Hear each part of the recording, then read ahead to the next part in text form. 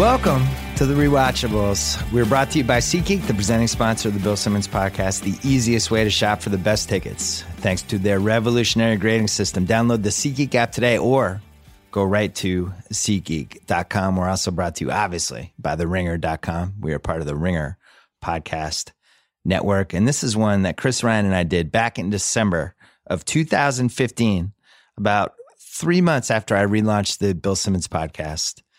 And it was the 20th anniversary of Heat. Chris Ryan loves Heat. I love Heat. We decided, let's do an entire podcast about Heat. And it actually became kind of what the DNA of this Rewatchables podcast feed is. We want to do stuff, movies that we love, deep dives.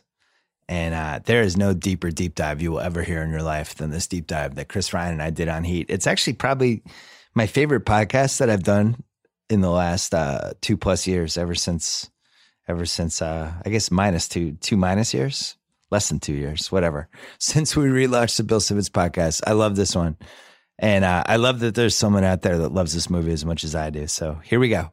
Chris Ryan and I talking about Heat, a rewatchable first ballot Hall of Famer. It's the 20th anniversary of one of my favorite movies of all time. It's called Heat. It stars Robert De Niro and Al Pacino and about 25 other people that we know and love. It's directed by Michael Mann. I think it's his peak movie. Chris Ryan is here. We've had many arguments about who liked this movie more, me or Chris Ryan, and I think it's a tie. It is my favorite movie. It's your favorite movie ever? It is my favorite movie ever. I think it's the film I've seen the most over the course of my life. I'm a little disappointed. I was hoping we could record this podcast at BJ's on Alvarado at 2 a.m. But we're stuck here. It'll have to do. How is there stuff happening at Figaro and Flower, but then Venice at the same time? There's some street name mess ups in that movie. The great mystery of Michael Mann is the way he collapses Los Angeles traffic on itself. Because that's the whole thing with Collateral, right? Yeah. It's like Jamie Foxx is like, I can get you from LAX to downtown in 7 minutes. Yeah. It's like, come on. It sounds great. So I watched it again last night. One of my angles on this movie is that 95 was like the last pre-internet year. Mm-hmm. I mean, there was the internet, but there wasn't. Like, I didn't even have an email address, I don't think, until 96. Some people did. But it was like, the internet for the next couple years started to change how we regarded movies and how we anticipated them and what we knew about them. Yeah, but sure. Even as late as the 90s, like Blair Witch Project came out. I went to that movie. I didn't know if it was real or not on that Friday night. Now, if that came out, it would have no chance. Yeah. But when Heat came out, all we knew was there was a trailer and De Niro and Pacino were in it, and they were in the same movie and they were in the same scenes, and De Niro was the bad guy and Pacino was the cop, and everyone was in. Yeah. Like just all the way in. You couldn't be more in. You have to remember where these guys were. I mean, we look at them sometimes now with a little bit of like smiling derision or just like sympathy, but this was them at the top of their craft still. I mean, De Niro was coming off of Goodfellas, and Pacino would have this big sort of renaissance in the 90s with Scent of a Woman and Heat. So these guys are still big draws and considered the top of their craft. And they had been in Godfather 2 together, but were not in any scenes together in Godfather 2. And ironically, Godfather 2 was like 20 years before this movie. Now it's 20 years since Heat, but they were never in the same scene. De Niro played Michael Corleone's dad, but the young version of him. De Niro, did he win Best Supporting Actor? For Godfather 2? Yeah. I believe so, yeah. Right. And that was part of the appeal, was this is awesome. These guys are in the same movie. De Niro was coming off a really nice stretch where I think Goodfellas was 1990, I want to say, but then he had also had that like Bronx Tale, and he was pumping out movies, and he was kind of in his post-prime Cape prime. Fear's around there. Cape Fear, yeah. He was on a good run. And Pacino had basically disappeared for most of the 80s. He came back with Sea of Love. Scent of a Woman, I think, was 93. He wins the Oscar finally. And unfortunately, he turned into the Scent of the Woman guy, which carries over into Heat, but I enjoyed it. Yeah. You're right. So he had done Revolution in 85, and then he disappears for 4 years. He was doing stage. I think he was having some personal issues. Yeah, he goes Sea of Love, Dick Tracy, Godfather 3, Frankie and Johnny, Glengarry, he's incredible, Scent of a Woman, Carlito's Way, Heat. Yeah. Nice run. So before Scent of a Woman, there was a little like, oh, Pacino. Yeah. What's going on? Like De Niro versus Pacino. I did this on ESPN.com in 2001. One of my first big meal brag, I used to call them the Dr. Jack breakdowns, was De Niro versus Pacino. This was like the Bird versus Magic for actors. Mm-hmm. It sounds weird to say this now because I don't think anyone argues about actors this way. Well, how few the track that they followed was very similar. New York. They came out of the 70s. Working in like gritty crime films in the 70s with these huge auteurs. A lot of New York movies. Yeah, and they were the place where the critical acclaim for the actor was actually met by some box office appeal. Like they weren't like, oh, actors love these guys, or like only critics and fanboys love these guys. These were like huge movie stars. And both Italian. Yeah. The Godfather thing obviously tied them together. Combined, they probably made 9 or 10 movies set in New York. Yeah. Yeah. And a little bit mythical off the screen. Yeah, method actors, guys who really weird, put themselves into their roles. Yeah. Yeah, nobody could totally get a handle on them. And it really looked like De Niro had won The Rivalry and then The Scent of a Woman, which was a big commercial movie. But also big for Pacino. It was kind of like he laid the smack. Yeah, that was the Rain Man move. He did a move like he was his Oscar bait and it worked. He's great in that movie. It's a ridiculous movie. Absolutely. I don't totally understand Scent of a Woman. Like when it's on cable, it's like, wow, how did this movie get made?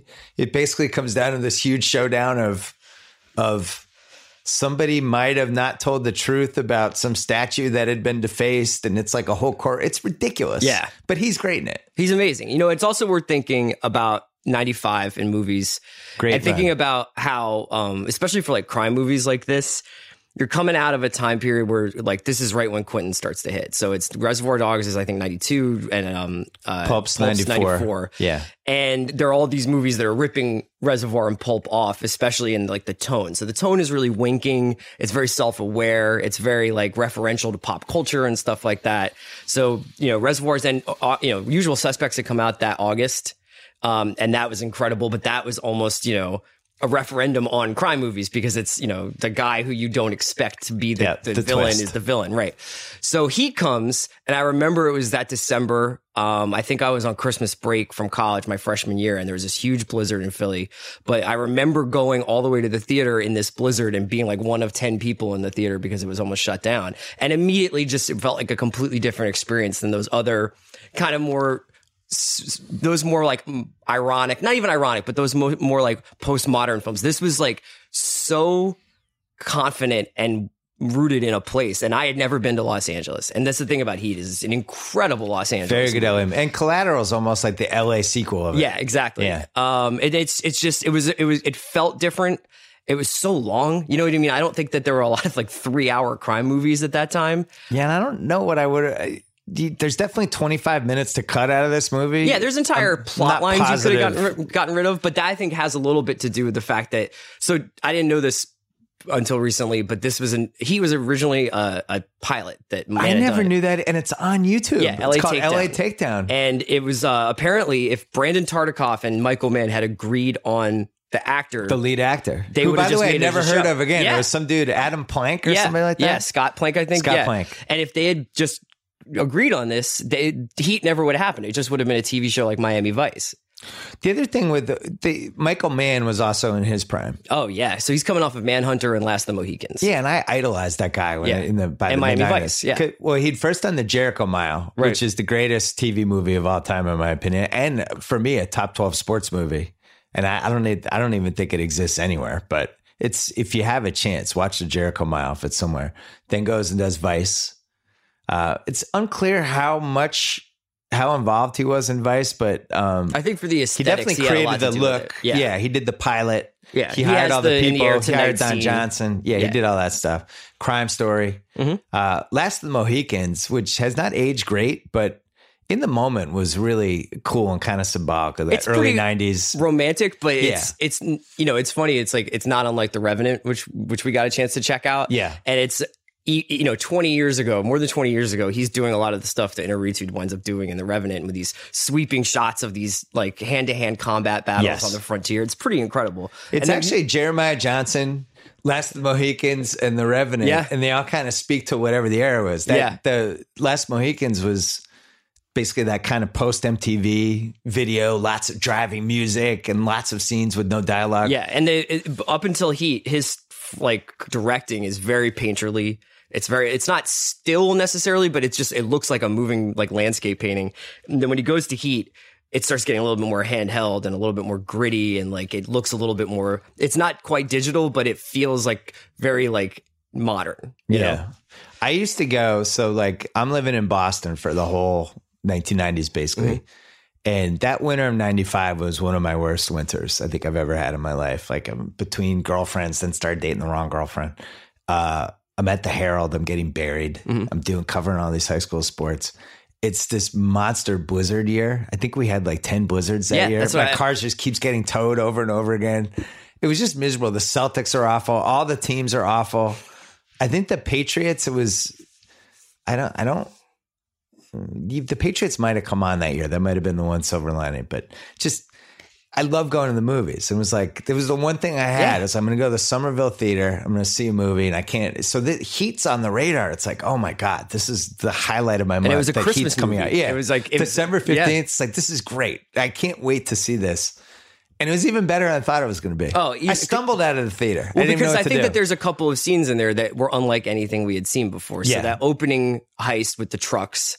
And it's like the way that they build up to that, where you start and the credits are rolling and you're like, why is this guy People are moving. Stealing an ambulance? And why is this guy buying detonation equipment from a Home Depot in Arizona? And, you meet Wayne Grow at the food stand. And he's officially Wayne Grow, right? I don't think he has a real name. No, I don't think. You think he goes into Wayne a bar? Grow now. Yeah, I hope he has like a much different. Yeah. And it slowly starts and Sizemore's like, don't, stop talking, and that first heist with the trucks and with the with the cops coming and like the chain across the road flattens their tires and it takes your breath away, and that's like a 25-minute sequence. And they did it for real. It wasn't CGI. It was like they knocked down the truck. I remember the sound, and you could see it when the DVDs came out a couple years later, like the way they did the sound in the theater. It was, you almost had a heart That's attack. The same thing with the machine guns and the bank robbery scene. Like, it's just like, it's cacophonous. Like and it almost feels like how that would sound on those big avenues down in Figueroa and Flower and Fifth Street, where it's just like, you could imagine the echo going off like that. Well, so DVDs kind of came to prominence in the mid 90s. Yeah. And I remember I had started bartending in 96, and like one of the first things I bought was a nice TV and a DVD player. And Heat was in that. I can't remember when it came out. That was one of the first DVDs that just, like, it was an experience. Yeah. And now it'd be primitive. Everyone's got awesome setups now, but that bank robbery scene, all of a sudden your living room, you get decent TV, the picture's clear. It was the first time I ever felt like I was at the movies at my own house. And of course I was stoned out of my mind. Yeah. So it was like freaking out, like eating Sour Patch Kids and just watching the bank robbery scene. Well, because it's also an action scene that's on the level of anything like Die Hard or Lethal Weapon, but it has none of the fakeness to it, where there's like guys saying funny lines to each other, or you see it coming from a mile away, or it's like, well, he's got to fight this guy because this is the second in command of the bad guys and the second good guy has to fight him. It's none of that stuff, but it's just as cool, or, it's just as exciting as Predator or Lethal Weapon or Die Hard. Well, I'll go further. What 15-minute action scene is better? No, that's a 15-minute scene. It might even be 20 minutes. Yeah. But like, if I'm flipping channels and that's about to come on, I'm done. Yeah. If we're within a half an hour of that scene. Yeah. It's like, all right, I'm going to stick around. And that's the other thing about Heat, is that it came out at a time, and you've talked about this all the time, but the way that these movies would insinuate themselves into your life through cable. Yeah. And Heat is a movie that has all these huge, these distinct parts that you're like, oh, I'm going to watch until this happens. I'm going to watch until Jeremy Piven shows up, or I'm going to watch until Henry Rollins gets thrown through the door. And you can, you watch it in these 35-minute chunks. It almost felt like a long television movie or something like that you could watch over a couple of nights. It had like a second and a third life because DVD helped. But then, as you said, like the cable channels really took off in the mid 90s, and you have a whole package. And it's been on once a week for like 20 years. Yeah. And you jump in whenever you want. And there were a couple movies like that. Like The Fugitive was like that. Yeah. I think The Fugitive had a second life. It was so easy to jump in and out of that one. But The Heat, it's long. Mm-hmm. Doesn't help from TV purposes. It has not translated to TNT or any of those. It really has to be movie cable because on TNT it's 4 hours, or they'd have to chop 40 minutes out of it or whatever. But what struck me when I watched last night, so many people in their prime or their post prime, and not just De Niro, Pacino, and Michael Mann, but like it's Sizemore's best movie.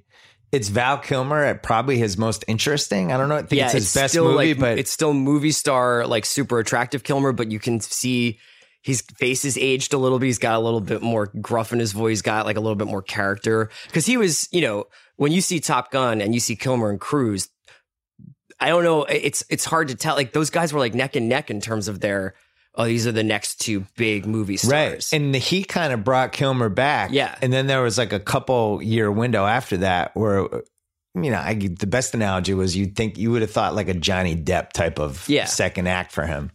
And he had the Michael Douglas movie, the Lion movie that he made Dr. Moreau, which was terrible. And all of a sudden he made the Blind movie. The Shadow, was that the Saint? The Saint was the thing that he was going to make a big... That was supposed to be his sort of entree into like a franchise or something. You're trolling me right now. I know. I love The Saint. The Saint should have been a franchise. But it wasn't, you know what I mean? And it's like... The Saint was great. Yeah, and then you see different things that he probably... I mean, who knows what happens if he's in Hunt for October or if he's in any one of these movies. I think he was a super weirdo. Oh, Kilmer? Even in the 90s, I think he was too weird. Yeah. Chuck Klosterman has a great piece he did on Kilmer. When he went full weird. Yeah. But I think he was always weird. And I think that hurt him. Like Johnny Depp's weird, but not in a way where people are afraid to hire him. Yeah, and Johnny Depp obviously has found the 5 people who understand his weirdness, and they just happen to be like Tim Burton and Gordon Verbinski, and they make multi-million-dollar movies. I found you and Sean. So you have De Niro and Pacino, you have Kilmer, the best Sizemore ever. Oh, yeah. You have the birth of John Voight as all of a sudden becoming a character actor. Yeah, and it launched like his whole character thing. You have 5 guys who became the guys that weren't their names. So Wes Studi is basically Last of Mohicans bad guy. Yes. Buffalo Bill from Silence of the Lambs, Ted Levine. Great. And he's like he's so cool in this movie. He's like, was she a big fat person? You don't know what pain is, lady. You have Bubba Gump. Michael T. Williamson. Yeah. You have Wayne Grow, who's just Wayne Grow. I don't even think he has a real name. He's now signing autographs as Wayne Grow. Now I'm going to go super IMDb dark on your hair. Silent Rage guy. Who's that? Brian Libby from Silent Rage. He's in Shawshank. He plays one of the buddies in Shawshank. He's the bad guy in Silent Rage. He's one of those guys. He's that guy. Who's he in Heat? He's one of the cops. Oh, wow. He's in the Pacino team. So there's a couple other guys. There's William Fichtner, who's in Armageddon and a bunch of 90s stuff. He plays Van Sant, the money laundering guy. Tom Noonan, who's internet legend. Yeah, and he's the one who invents the internet. While he's like, this stuff is just out there. Telecom, it's just out there. All you have to know is grab it. I can grab it. 13.9 million. It's true. That movie and Sandra Bullock and the Dead invented the internet. Yeah. Hank Azaria. Yep. Dennis Haysbert, who went on to become the president in 24. Jeremy Piven with no Piven hair. Is just a one-off scene. I couldn't tell. Is that considered a cameo or was that really all Jeremy Piven could do at the time? That was it. Yeah. Because he's in like PCU, right? Yeah. He doesn't want us to remember he was in that movie. Yeah, he did not have the Ari hair yet. Dr. Heal Thyself. He has not yet gotten the Ari hair. 2 incredible cameos. Henry Rollins wasn't even a cameo. He was in like 5 scenes. The movie. Yeah. He's like a key part. Yeah. Nobody remembers who Henry Rollins is now unless you're like in our age range. But Henry Rollins had a run there with MTV, the Liar song, he had a bunch of them. He was in that movie with Christy Swanson and Charlie Sheen, The Chase, right? And then Tone Loc. Oh, yeah. Which is that cameo is not age well from a who the hell is that guy perspective. Right. But in the moment, I was like, hey, that's Tone Loc. I love all those scenes. The one at the chop shop, and then he goes and sees Tone Loc at BJ's on Alvarado at 2 a.m. Yeah. And then 4 women.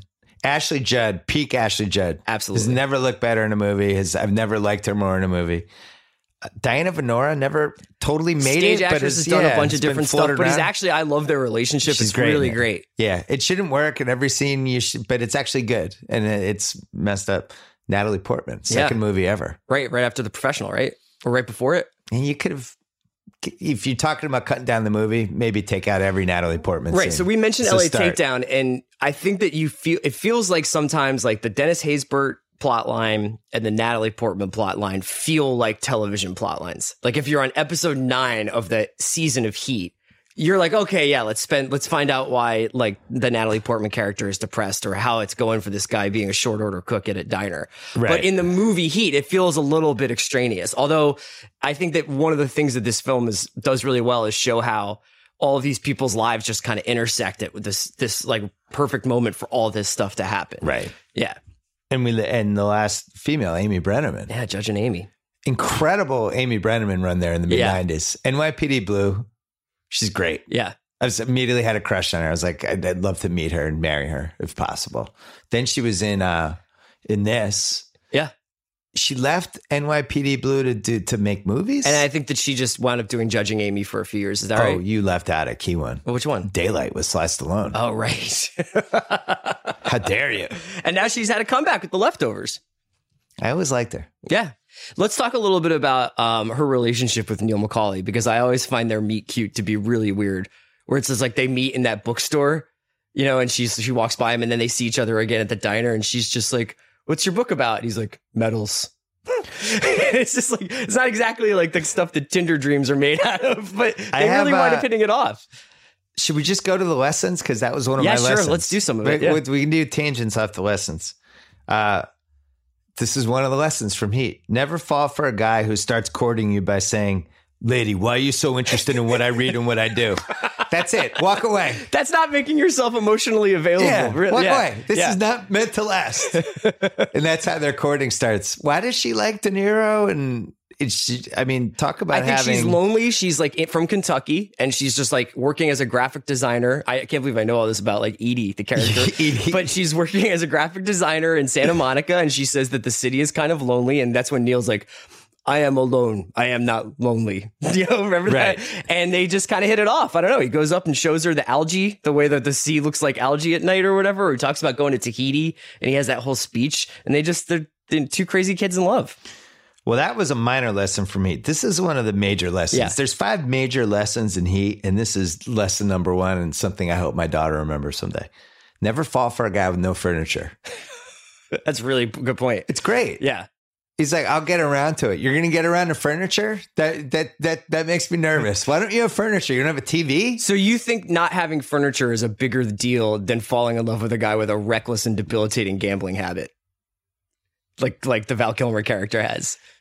At least that's something. No furniture is like nothing. The guy could be gone tomorrow. In Ashley Judd's shoes, it's just like he comes home, he's just robbed this bank truck, and he's just like, I'm sorry, baby. I had to pay off some debts. You know, I had to I took a wash in the Super Bowl, and she's just, it's so mad. Well, you brought up the Netflix, and it struck me last night. This would have been the greatest 10-episode Netflix series of all time, because we never see the Val Kilmer gambling problem. We don't have the scene where he drives to Foxwoods and loses $58,000 in 3 hours. That's because he drives out to Arizona to get the detonation stuff for the truck, and on his way back, he stops at Morongo. No question. I want to see Val Kilmer. I want to see him on 7th Street get killed by the last ace coming around the corner.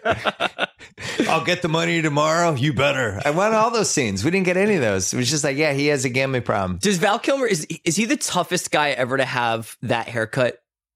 Yeah. In that movie, the blonde. It was really the only era you could have gotten away with the haircut and been a bad guy. Yeah, like it's a holdover from the late 80s. Nobody's told him that he doesn't have to tuck a Gap t-shirt into baggy jeans with a blonde. Because if you see that guy now, you're just like, I bet that guy does not rob banks. Well, now he would have a bunch of tattoos, right? True, he'd have some crazy haircut with like whatever, and he'd have piercings and a bunch of tattoos of like, oh, I get it. This guy robs banks.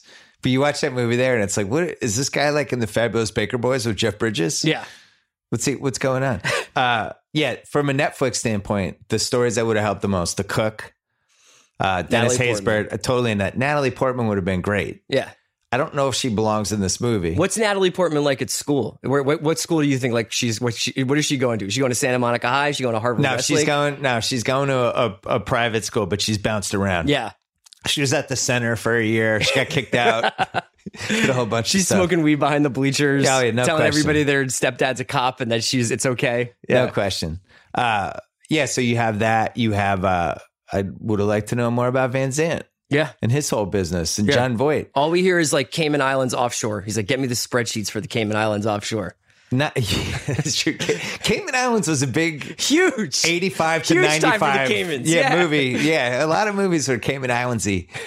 So if they said The Heat is going to be on Netflix, they're remaking it. Okay, it's going to be 12 episodes. They're blowing out the movie. Michael Mann's involved. He's doing it. So we're starting with same premise. Cop and bank robber who are basically the same except for one central difference. I mean, it doesn't have to be Netflix either. It could be Amazon Prime, Hulu. I don't know if HBO now has made a commitment to doing like a 12 episode giant. They'd probably just have it on HBO. Right. But let's say one of these places does this. Would you be excited or would you not be excited?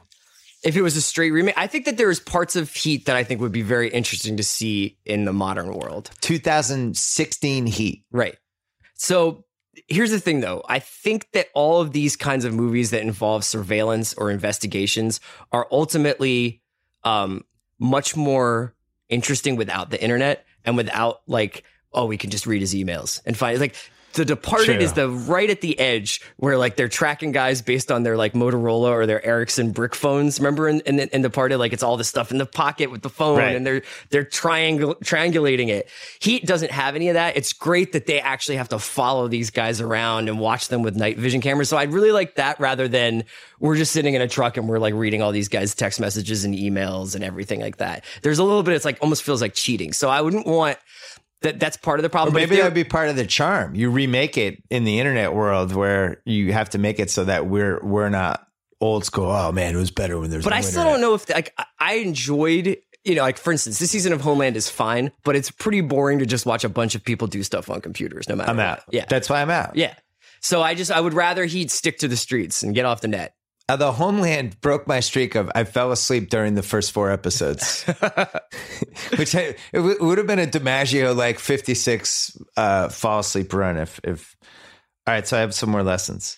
When you're robbing an armored truck, don't call anyone slick. Yeah, good to know. Yeah, if he just doesn't say slick, nobody ever catches these guys. Tom Sizemore. The one sort of unbelievable thing is the way that they Slick they hone down on unravels Slick. This entire criminal conspiracy. He's like, you run Slick through the database, you're going to get the phone book back, do it anyway. And then, of course, they say Slick at BJ's, and it totally gets Sizemore's character. Yeah. Yeah, it's a little, but you always have reaches in these kind of movies. Yeah. Never leave a living witness. Yeah. Good to know. Apparently, that's the way way to take out most of things. the witnesses. Just keep going. Yeah. Just get rid of all the witnesses. Don't take out 80% of the witnesses. Why leave 1 or 2? Do you want to talk now? Because we're talking about that witnesses thing is what gets Waingro in trouble, right? So he kills a guy and then De Niro feels like he's making a move, man. He's like, I had to get it on. I had to get it, man. He's making a move. You have a lot of problems with Waingro's escape in the parking lot of the diner. So they're about to kill Waingro, and the cop car kind of drives by slowly, and Waingro somehow Spider-Man's out of there. I don't like the whole diner scene because, first of all, when De Niro is repeatedly slamming his face against the table, I feel like the other customers would have been more upset about it. They look at they stare them off. Look over, but not. There's like yeah. It's just, and then they all leave together. It just seems like somebody's calling that into the cops. So let's say you and I are at a diner.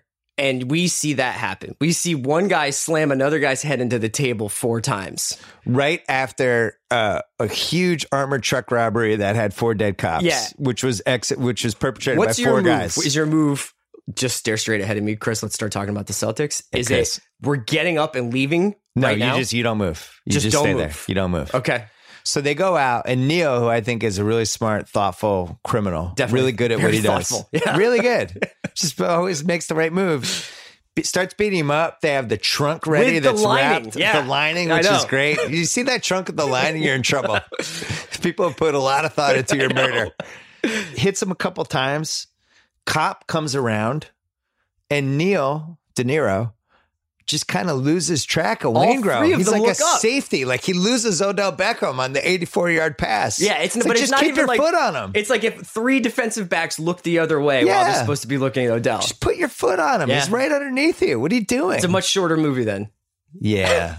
I guess. To me, that, and then in the bank scene, the amount of Pacino's coming down the street for 10 minutes. All they're doing is walking from the bank to the car. Val Kilmer's walk from the bank to the car is like, it's like a mile long, even though it's 50 feet away. Yeah. And he's just walking, and then Pacino's gaining another block and another, but he's getting out of the car with his gun, and Val Kilmer's just still making the 10 steps. Yeah. Little timing issue for me on that one. But that's part of the thing that's really interesting. They actually almost do that scene in real time. Yeah. So what's another lesson you had there? After you steal bearer bonds from a criminal, don't try to sell them back to him. Can I add a little bit of a footnote onto that? Yeah, please do. Don't do the resell in an abandoned parking lot or abandoned drive-in parking lot on Centinela. You're right. Yeah, maybe just a little bit more public. You know, like MacArthur Park. I don't know. Maybe that's a little dangerous. But if all you're doing is a simple exchange, maybe don't do it in the most remote place possible. Yeah, I didn't like that one. There's no better threat than I'm talking to an empty telephone. Oh my God. If I call you and never say that, just run. Because there's a dead man on the other end of this line. Man on this line. Great De Niro. Yeah. De Niro's never, I think this and Goodfellas were his two best, I'm just pissed off and I want to wrench somebody's neck faces. Yeah. He just had over and over again. When your criminal friends, your buddies, your compatriots, when you're planning something with them and they tell you, one guy says the bank is worth the risk. And the other says, for me, the action is the juice. Wait, so you got to give this a little bit. Finish the lesson. Those aren't good reasons to rob a bank. I need more. The bank is worth the risk. It's like, well, why is it worth the risk? Yeah. That one. And then because he's got to pay off his gamblers and get Right. Charlene back. Yeah, so I want more info from him, Val Kilmer. And then Tom Sizemore is like, for me, the action is the juice. It's like, so you're a complete psychopath? Well, Like, okay, but here's the thing is that the funniest part about that scene is that Neil's like, look, you've got T-bonds, you've got real estate, she takes good care of you, you're all set up. Why does De Niro know so much about his financial portfolio? Right. He's just like, I didn't know you worked at Northwestern Mutual. And then the best part is that this is like peak. If you want to pinpoint the greatest moment in Tom Sizemore's acting career, it's right here where he takes like a solid 10 seconds a beat and then he blinks 50 times and he goes, for me, the action is the juice. yeah, and he's dancing in the ring with De Niro in his prime, you can tell he's feeling it. He's like, just like, I'm taking my 10 seconds. I'm showing this scene to my grandkids. When I die, this is going in my obit reel. This is it. The action is the juice. I'm going right at De Niro. He told his girlfriend the night before. De Niro and I are going head to head. Yeah, that's another slight stretch here. Yeah. I think Neil is too smart to rob the bank when he knows there's that much heat. Right. I just think he's like, you know what, guys, let's wait a year. We'll get the heat off us. Then we'll make another move. Well, he's got to get out of town with Edie. They have to go on vacation. He doesn't have enough money? He's going to New Zealand. How much money do you need to go to live in New Zealand? Part of it is that he has a lot of money tied up in some other job, right? That they tried to do and then it didn't work out. So he had paid all up front for that. And then I think that, he's not spending money on furniture. And apparently he's not in T-bonds and real estate. Yeah. This is a good one. This almost could have been a major lesson, but I had it as a minor lesson. Don't stay in the car patiently waiting for your psychotic criminal boyfriend if he mysteriously entered a massive hotel without giving you a heads up.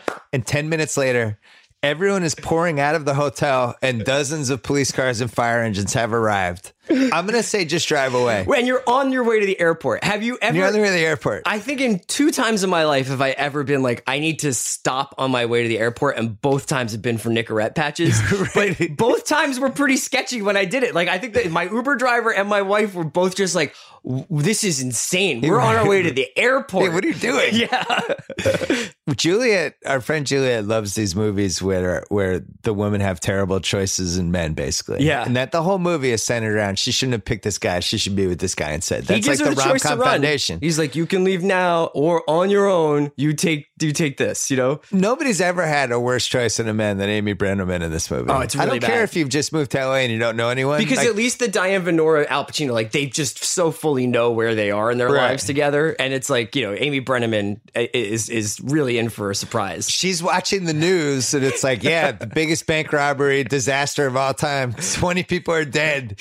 Neil comes strolling home. She's like, did you do this? He's like, It's a book about medals.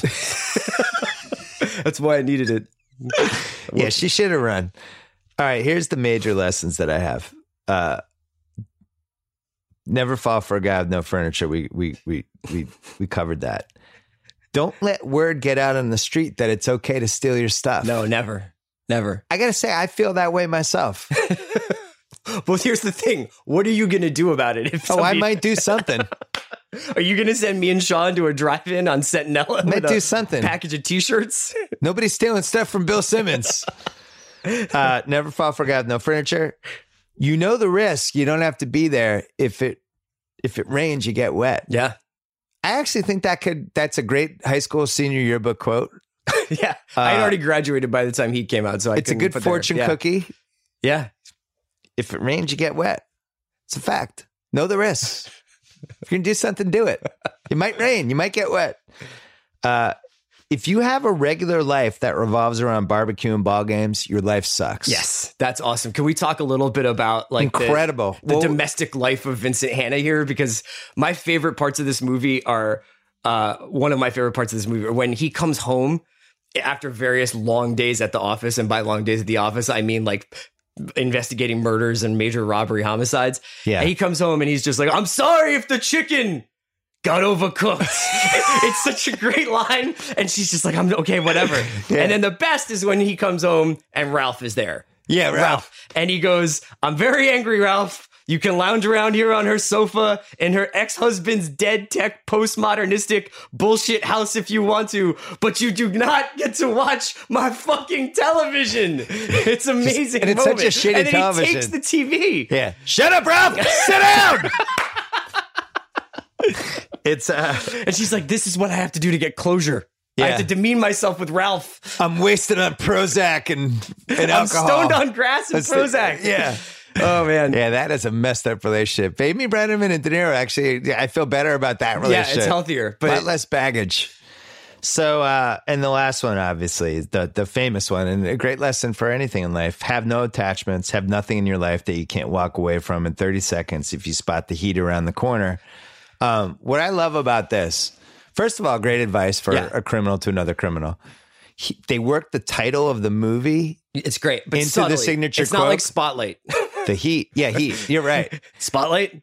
Right. Because this is a Corolla bit, but when movies shoehorn it in, and Corolla sometimes thinks they came up with the title before the plot, but like Face Off's a good example. They have a whole scene where Travolta's like, face off. Face off. He just keeps repeatedly says his title. This one, very subtle, but the movie's called Heat. And it's about the heat around the corner, and it's about the decisions you make and how much do you care about somebody when you're a criminal? Yeah. Is it, who should you be loyal to? Like, if you remember, the heat's around the corner with him and Val Kilmer gets shot. Technically, he should have listened to himself and left, but he loves Val Kilmer. This is another example of why this can't really be remade, is because that concept of leaving everything you have in 30 seconds and vanishing, I think only the best, greatest criminals could probably pull away with that. You'd have to be planning to do that for quite some time. Because like, even if I had interest in doing that, even if I was like, I'm going to walk out of this place and I'm going to be gone in 30 seconds. Don't do that to I'm me. not going to do that. But I'm just Thanks. saying, I wouldn't be able to do it. There's too much of a digital footprint. People would just be able to like, go into my email and be like, oh, you bought a plane ticket to Phoenix. Yeah. You know, like that, you wouldn't be able to, I think that back then you paid for things in checks and cash more. You know what I mean? It was a little harder to track your money. I don't know. It just seems like it would be impossible to even pull off the basic premise of this movie now. You feel very safe and content about the fact that this movie is confined to a specific era and now can't translate to a different era. It's timeless though. It doesn't feel dated, but I don't think that you could do it with a lot of the stuff that's happening now. Everything leads to, at the end, the heat is around the corner. Yeah. And he's got 30 seconds to decide whether to roll with Brenneman or not. And unlike when he left Val Kilmer, or when he kept Val Kilmer and saved him, he leaves Brenneman behind. Right. Now, do you think he's leaving Brenneman behind because he has to, he's getting chased, but do you think it's because he wants to keep her safe? I think he's just like, this lady's a loser. If she's still here, with chaos in the hotel, like, I got to get rid of her. I don't want to raise kids with her. Man's view of the end of this movie is very telling, because he was like, this guy winds up dying with the only person in the world who truly understands him. Are you okay with the hand touching at the end? I think it's amazing. I think it's an incredible moment. I think it's incredible that happens at LAX, where all these planes are taking off and landing, and it's like departures and arrivals. And I think the music is amazing at the end with I think it's a great the end Moby, credit. the Moby track. And it's I find it very moving. That's another thing that could never happen now, is nobody's just stumbling into an area where airplanes are taking off and landing. We're just going to go running across runways. Does Pacino catch De Niro? Let's talk about that. No, I always thought that was really unlikely. There's Pacino's working on 2 packs a day. There's no, Yeah, he's been up for 2 days. It's impossible. And De Niro had a really good head start. The reason why this should show in the movie theater every once in a while, because a couple of these scenes are amazing, and the scene that doesn't hold up on your normal TV versus in the theater is that airplane scene. Yeah. And the planes and the lights from the planes. The music is so loud. The noise. Yeah. It was just such an incredible ending. God Smiling over the water or something. I can't remember the name of the Moby song, but it's really, really beautiful. It's a great ending. I don't have really lessons as much as I have questions. Okay. Enduring questions from Heat. I want to know where the guy is that did the Pacino stunt work when he comes running through the door and tackles Henry Rollins. Oh, yeah. Because there's a shot of him and it looks like Joe Jaravicious. Yeah. It's like all of a sudden Pacino is 22 years younger and is running slant patterns for somebody, the Falcons. And he's just like coming over, he jumps over an ottoman and just tackles Henry Rollins. And then it's one of the great all-time cutaway. This is a stunt guy with a wig, and then it cuts away, and Pacino is like, "I got you, you son of a bitch!" like holding him. Right. The other one, and this is one of the weirdest parts about the movie, is: has anyone in the history of American pickup basketball ever interrupted a pickup basketball game to ask where you can get a loaf of bread? Which is what Val Kilmer does at the end when he goes to Charlene's apartment, and she's just like gives him the hand gesture that says the cops are here. You remember that? Big flaw in the movie. And he goes up to that pickup game. Those guys are playing in the dark, first of all. And he goes, hey guys, they all stop. Like, it's not like where they're like, we're playing basketball. You can like hang out for a second. And they come over to the gate. And he's like, where can I get some bread around here? And they act like it's a totally normal question. Like, oh, good question. When is the last time anyone's ever asked you, where can I get some bread? Gluten-free? What are you looking for? Sourdough? That's true, yeah. That scene's very flawed because there's a massive manhunt for these people that destroyed downtown and murdered all these cops. They know he's coming to see Ashley Judd. Yeah. They know what he looks like. Yeah, he got a haircut. It's not like he got a haircut. Facial reconstructive surgery. It's not that bad. He's also limping because he's had his clavicle shattered by a bullet. Yeah. He's limping. He looks in pain, gets out of his car, and they're like, yeah, let him go. He checked out. Yeah. He checked out. He checked out as Val Kilmer. I'm going to do so. Oh, you have more? No, that's pretty much it. Those are my two main questions. Do you have some more lessons? No, what I do have is some Pacino lines I wanted to do. Okay. Give me all you got. Give me all you got. By the time I get to Phoenix. This can't be karaoke. That scene is my favorite scene in the movie, actually. It's incredible. The chop shop scene when he's just like, did you fall in love last night? I'll settle for that. You fell in love last night. I'm okay with that. He's still in Scent of a Woman mode for the first hour of the movie. Eventually, you can tell that's all improv too, because the two other guys in the scene with him are just like, "What the hell is going on?" Pacino's on something today. Don't waste my motherfucking time. I enjoyed that. You can get killed walking your doggy. Is that with? That was a good one. Who is he talking to with that scene? I can't remember. Is that Hank Azaria? It's one of the two black guys. Oh yeah, right. Yeah. Who was the other black guy? One was Tone Loc. The other was somebody I didn't really recognize. One sec. I think it was Ricky. He was a comedian back then. I think he was like on Def Comedy Jam. Shut up, Ralph. Sit down. What we got? Ricky Harris. Right. The end when he thinks De Niro's gone. What we got? Bon voyage, motherfucker. You were good. There's a couple of scenes where like it feels like they didn't quite get the chronology right, because there's a bunch of scenes in a row where Al Pacino's like 8 hours, and they're gone to get a new exit plan. They like keeps talking about their exit strategy and like they're out, and he's just like, he keeps being obsessed with this. And it's like, if you stopped worrying so much about whether or not they were able to get plane tickets and just pursued them, I think you would have caught up to them after him. Yeah. All I am is all I'm going after. Yeah. That was a good line. Yeah. Really good line. I am what I am and I do what I do. Right. And then the best one, only because of the pauses, which were vaguely reminiscent of Pat Summerall doing Murder, She Wrote. Because she's got a great ass. And you got your head all the way up it. I don't understand. That scene's incredible. That's pretty amazing. Azaria has the best no idea what is going on in that scene. It's the best 10 seconds of Pacino's career. I want to know if that was in the script or if Pacino ad-libbed it. Even if it is, the delivery is so on Pluto that like that nobody in that scene knew it was coming. Do you think... Is Azaria just overmatched by the amount of acting talent in the room, or was he playing a guy who's overwhelmed? I think he's playing a guy who's overwhelmed, for sure. I felt like he was overmatched in the Pacino scene. It's also like he was kind of like, oh my God, this guy's a maniac. What does he play again? Like a suit salesman from Vegas or something like that? Who's having sex with Ashley Judd? Yeah. We have a couple more things here. Oh, there's a flip side to that coin. There's a 7-second pause. What if I got to take you down? Incredible. Just incredible.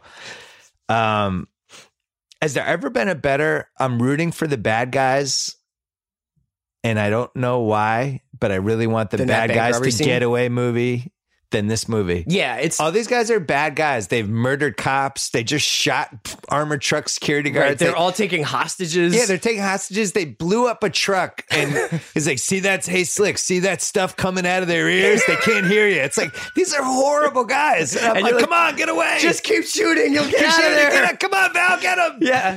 Tom Sizemore grabs a little kid in the park as like a shield. I'm like, "Oh, good move, good move." That's also a moment where Pacino makes that shot to save the kid and kills Sizemore. Risky. It's probably one of the greatest like long range shots in like American combat history, and he just like drops the gun and goes off running towards the supermarket where Kilmer and Pacino is. Not even a high five to anybody or anything. It's 480 yards away. I can't remember. There have been other bad guy movies, but this is the one where it's if you really take a step back. The bank robbery scene is very crazy because you think that they're just trapped, and this is another reason why in '95 there wasn't as much information about movies going into them. So I don't think I even knew how long the movie was. I thought the bank robbery scene was going to be the last scene in the movie. Right. So you're just kind of like, hour. I guess this is it. Yeah. I guess this is, and then it's like, oh my God, they got away. And now it's another hour of them running. And then De Niro's in the car and he's like, what's Van Zandt's address? And where's Waingro? Yeah. And like, Danny Trejo, he goes to Danny Trejo's house. It's like, oh, we're going to go find Waingro? This is a special bonus. Waingro needed to be in Honolulu by then, though. Like, if you've ratted out that crew, you're on the first plane to Thailand. You cannot stay in Los Angeles. Are you pro or con him hunting down Waingro? Oh, absolutely pro. Are you pro or con Waingro just randomly murdering a young prostitute? So what's up with that plot line? That's another television Could have cut that one out. I think it was really they needed the Pacino hug with the mom. Yeah, and it shows like I thought that actually did a good job. You're talking about like sympathizing with the bad guys. Like that actually does a good job of showing like, just how destructive these guys are, and even though you can appreciate, the thing that's so cool about this movie is, and a lot of Michael Mann movies are about this, is they're about the minutia of work, right? Yeah. So they're about the process and the details that go into the solving or the setting up of crimes. And that's what's the best part about like after the truck robbery, and there's this awesome shot where it's inside of the car and Pacino rolls up and gets out and he doesn't even talk. All his guys are coming up to him and being like, this guy saw that. There are the fingerprints on this. The detonation device is exotic. And he doesn't even have to ask. He's just pointing and nodding. And you just immediately feel like you're working with them and you're learning so much, even if, it's a movie. But that's the thing that's so incredible about this movie is its attention to detail. Well, I agree with everything you just said. And I thought in that, I think it was the Rolling Stone thing that was out. Yeah. That came out this week. Yeah, it was like a Michael Mann as told to thing. I felt like Michael Mann felt this way about the movie, but it was good to hear him say that. So here's his quote. If you track the movie from a storytelling point of view, who are you supposed to empathize with at the end of the film? You want Bob to get away and you want Al to get Bob. I love when people call De Niro Bob. Love it. I can't do it. I just call him Robert or De Niro. But so you want Bob to get away, you want Al to get Bob. Both are true simultaneously, and the two fuse. There's a fusion in the end of the two men in this perfect counterpoint. It's not complicated, but it has complexity. It's ordered in symmetry. And so the way that these stories are told and how these lives are opposed against each other is maybe why we're still talking about Heat. So I think he went in that movie and he's like, I want to create a movie where ultimately the audience, there's a chase scene at the end, and the audience is rooting for both guys equally. Yeah. And I'm going to spend 2 hours and 35 minutes getting to this point. And I think a huge part about the way the movie makes you feel at the end is the fact that it ends with those guys holding hands instead of Pacino gets De Niro and then all the cops come and Pacino and Diane Venora have like a quiet moment where he's just like, I guess he finally felt the heat. It was like, that's true. It's not Pacino's movie. It's both of their movies. And I think that you're left with thinking about their relationship, how they were similar, the one way they were different, which is one guy is trying to protect people and another guy doesn't care about protecting people. And even though they're the same in terms of their dedication to something and the way that thing defines who they are, like it's a lot deeper than that. It really does make you, it makes me quite emotional when I watch the end of it.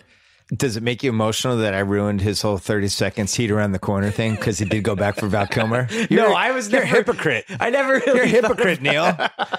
I thought you got away with the heats around the corner. Why are you going back to get Val Kilmer and a shattered clavicle? Yeah. Just start running. You have a bag of money. Just go. We didn't talk about the diner scene.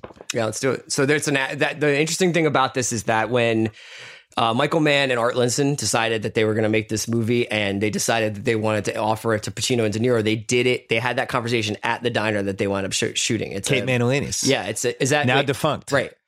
So that was like a very cool little tidbit. So Kate Manolini's, it's on Beverly Hills. It's in Beverly Hills on Wilshire, and they had a big poster of the two of them face to face. Okay.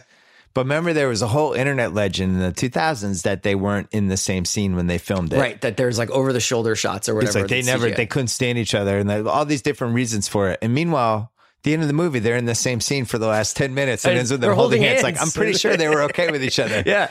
The whole narrative. I don't know why he chose to just show the two angles of De Niro's face with Pacino's head in the background, and then vice versa. But he never did the wide shot of them. And I kind of respect it. Yeah. He had to have had a reason. It's an incredible scene. The movie's leading up to it. You want it to happen. You don't know if it's going to happen. In the theater, I'm like, are these guys ever, is it, it's almost like in basketball. You get like, let's say LeBron and Kobe had actually played each other in the 08 finals or 09 finals. They're like, are these guys going to guard each other? And It's like, oh, they're guarding each other.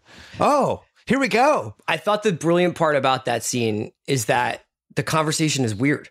Like the guy's just like, I have these dreams. Everybody I've ever worked, like these cases I've worked, they're looking back at me with 8-ball hemorrhages. It's like, and De Niro's like, oh, I have a dream where I'm drowning or something like that. And he's like, they're analyzing each other's dreams. And then they have that conversation where it's just like, I will not hesitate, blah, blah, blah. But there's something about how idiosyncratic the conversation is that's perfect. If they just sat down and started yelling at each other and doing all these big shot lines, I think it would have been a little bit distracting. There's information gathering on both ends. Yeah. And then Mann tried to make the point in the Rolling Stone piece that whatever Pacino gleaned in that conversation. Macaulay slips and seems to say like, I'm like, because what does he say? Like, I'm not a 30 seconds monk. around the corner. Yeah. But he says something where he's like, he's like, what are you, a monk? And he's like, no, I got a girl. Yeah. Right. And that gives it away. Right. Yeah, another bad move by Neil Macaulay. Yeah. Overrated little bit, Neil Macaulay. Yeah. Overrated as a criminal. Yeah, low PR as a criminal. I might have a girlfriend, I might not. Yeah. Isn't that the answer? It's a book about metals. Maybe I'm gay, I don't know. I'm a metal guy, I don't know. I don't need furniture. Who wins the diner scene? I think it's Pacino. I think he's like a little bit... You think he's on the offensive a little? Yeah, I mean, I think that it's hard to say somebody wins because I think that those guys were so dialed into playing the roles. And even though Neil gives something away, Neil's very cagey. And I think that Vincent is supposed to be like the aggressor and the guy who's trying to seduce him into saying something he doesn't want to say. And yeah, so I think that it's Pacino, but it's not because De Niro does a bad job. So it's like a split decision. Pacino wins 115 to 114 on the card, but somebody else had it 117 to 111 De Niro, and they have to have a rematch. I wish. I thought De Niro won. Okay. But I'm not attached to it. Pacino ultimately wins the movie at the end. Because De Niro had no shtick at all. Pacino got a little shticky in there. And then at the end, Pacino slightly smiles at the tail end. Yeah. And it's like De Niro broke him a little bit. Like, oh, here we are. Just two guys, Bob and Al. I thought it was fascinating that Michael Mann, like that whole thing he said about how that was basically the scene in the movie is the first take. He wanted the energy of those two going head to head. And I think they didn't do a lot of rehearsal. I don't think either. Yeah. I don't think they did. Yeah. And he wanted them to just go boom. Anything else? Did we cover everything? No, I think it's good. I mean, let me check my list to make sure. Got any more lessons to teach me? Well, the other thing is these guys were never totally the same after this movie. Yeah, took a lot really out of them. So it's like the 87 finals. I want to look at Pacino here. He does a lot of stuff after this that I feel like is he starts to do a little bit of self-parody, and it gets really bad as the career goes on. But after he does City Hall, which is I think like no, don't. But okay, no. Donnie Brasco, which was supposed to be sort of in deflating the gangster legend a little bit. Ugh. Devil's Advocate. Yeah, pretty solid. The Insider. He's great in The Insider. It's great in The Insider. Any Given Sunday, which is his last great moment. You can't really criticize Any Given Sunday. It exists in a different plane of existence. He's unbelievable in that movie. Yeah.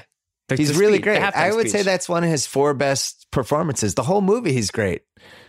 And that's it. Then the wheels came off. So I do think he... Yeah, until 2005. So maybe he did two gain for the some money. The wheels were off in 0203. Pacino, De Niro kind of gravitated into that weird meet the parents, I'll do any movie, just make me an offer stage, which I think culminated in 15 minutes with big Grantland fan Ed Burns. He's kind of come back a little bit with the David O. Russell stuff. Yeah, but hasn't done what an amazing performance by Robert De Niro specifically for... God, I'm looking here. It's what was from Heat? What were the next ones?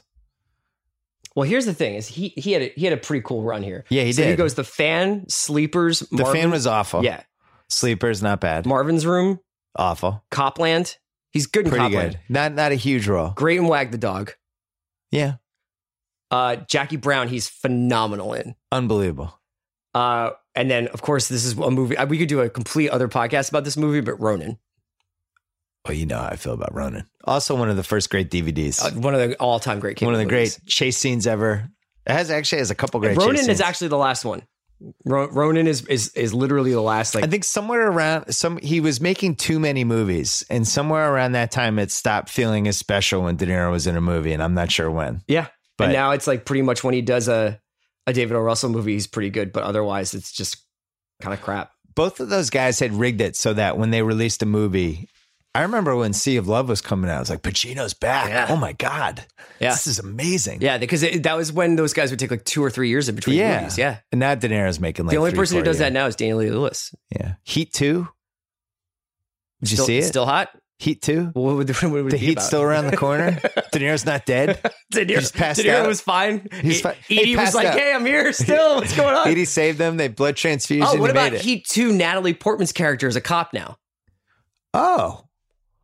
I would see that. She's chasing Val Michael Kilmer. Mann directing Natalie Portman as a homicide detective in Los Angeles. And she comes across someone. Maybe it could be another female bank robber. She falls in love with Neil's son. Neil Jr. Neil Jr. from Another He had Marriage? a son. We didn't realize. Okay. With Danny Trejo's daughter. It's, I would see Heat 2. Yeah. That'd be a good one. Would you reboot it with any actors who you think would be good at squaring off against each other? Who would be the two you'd want to put up? So who is the modern equivalent of the Heat diner scene? Yeah. I don't think there is. I don't think anyone means as much to this generation as De Niro and Pacino meant in the mid-90s to people who love movies. I think the two guys who are up there, I think would probably be Downey and Denzel. Not on the De Niro. No, Pacino. Of course not. But in terms of like movie stars who have acting chops, who would be really interesting to see the two of them square off. I think Downey and Denzel. Who wouldn't be Downey and Leo? Can't we all agree that Denzel's kind of on the? But I still think that like when Denzel like really grabs the stick shift, it goes. You know, it's like I think he still has incredible moves. Like in Flight, he's still like, Denzel's an incredible actor. Daniel Day-Lewis and Downey? No, I feel like it has to be like guys who feel like that you'd see them on Wilshire. You'd see them on Figueroa. You'd see them in it. That's an open challenge to Daniel Day-Lewis. I mean, of course, you don't think I can do that movie? You don't think I could do it? What? I'll do it. He would probably move to Los Angeles for 2 whole years and work in an abandoned drive-in just to feel like he knew what it was like there. I'm working at an old Blockbuster on Fairfax. Don't you tell me what I can and can't do, sir. I'll do whatever I want, Chris Ryan. All of our accents now are Larry Mullen Jr. accents. All right, Heat. I give it 1,000 thumbs up. Yeah. I don't think it's aged at all. It hasn't. There's nothing wrong with this movie. Great. Yeah. Like even Pulp Fiction, I feel like has aged a tiny bit. And some of those movies from the 90s, this one has not. This one could be released in the theaters right now. Heat 2, Natalie Portman coming to theaters in 2019. Would you rather have Heat 2 or Netflix 12-episode modern Heat? Heat 2, because I want the big screen experience. All right, I want there the you same go. thing. Yeah. Chris Ryan, pleasure. Happy 20th anniversary, my friend. Thank you. You too.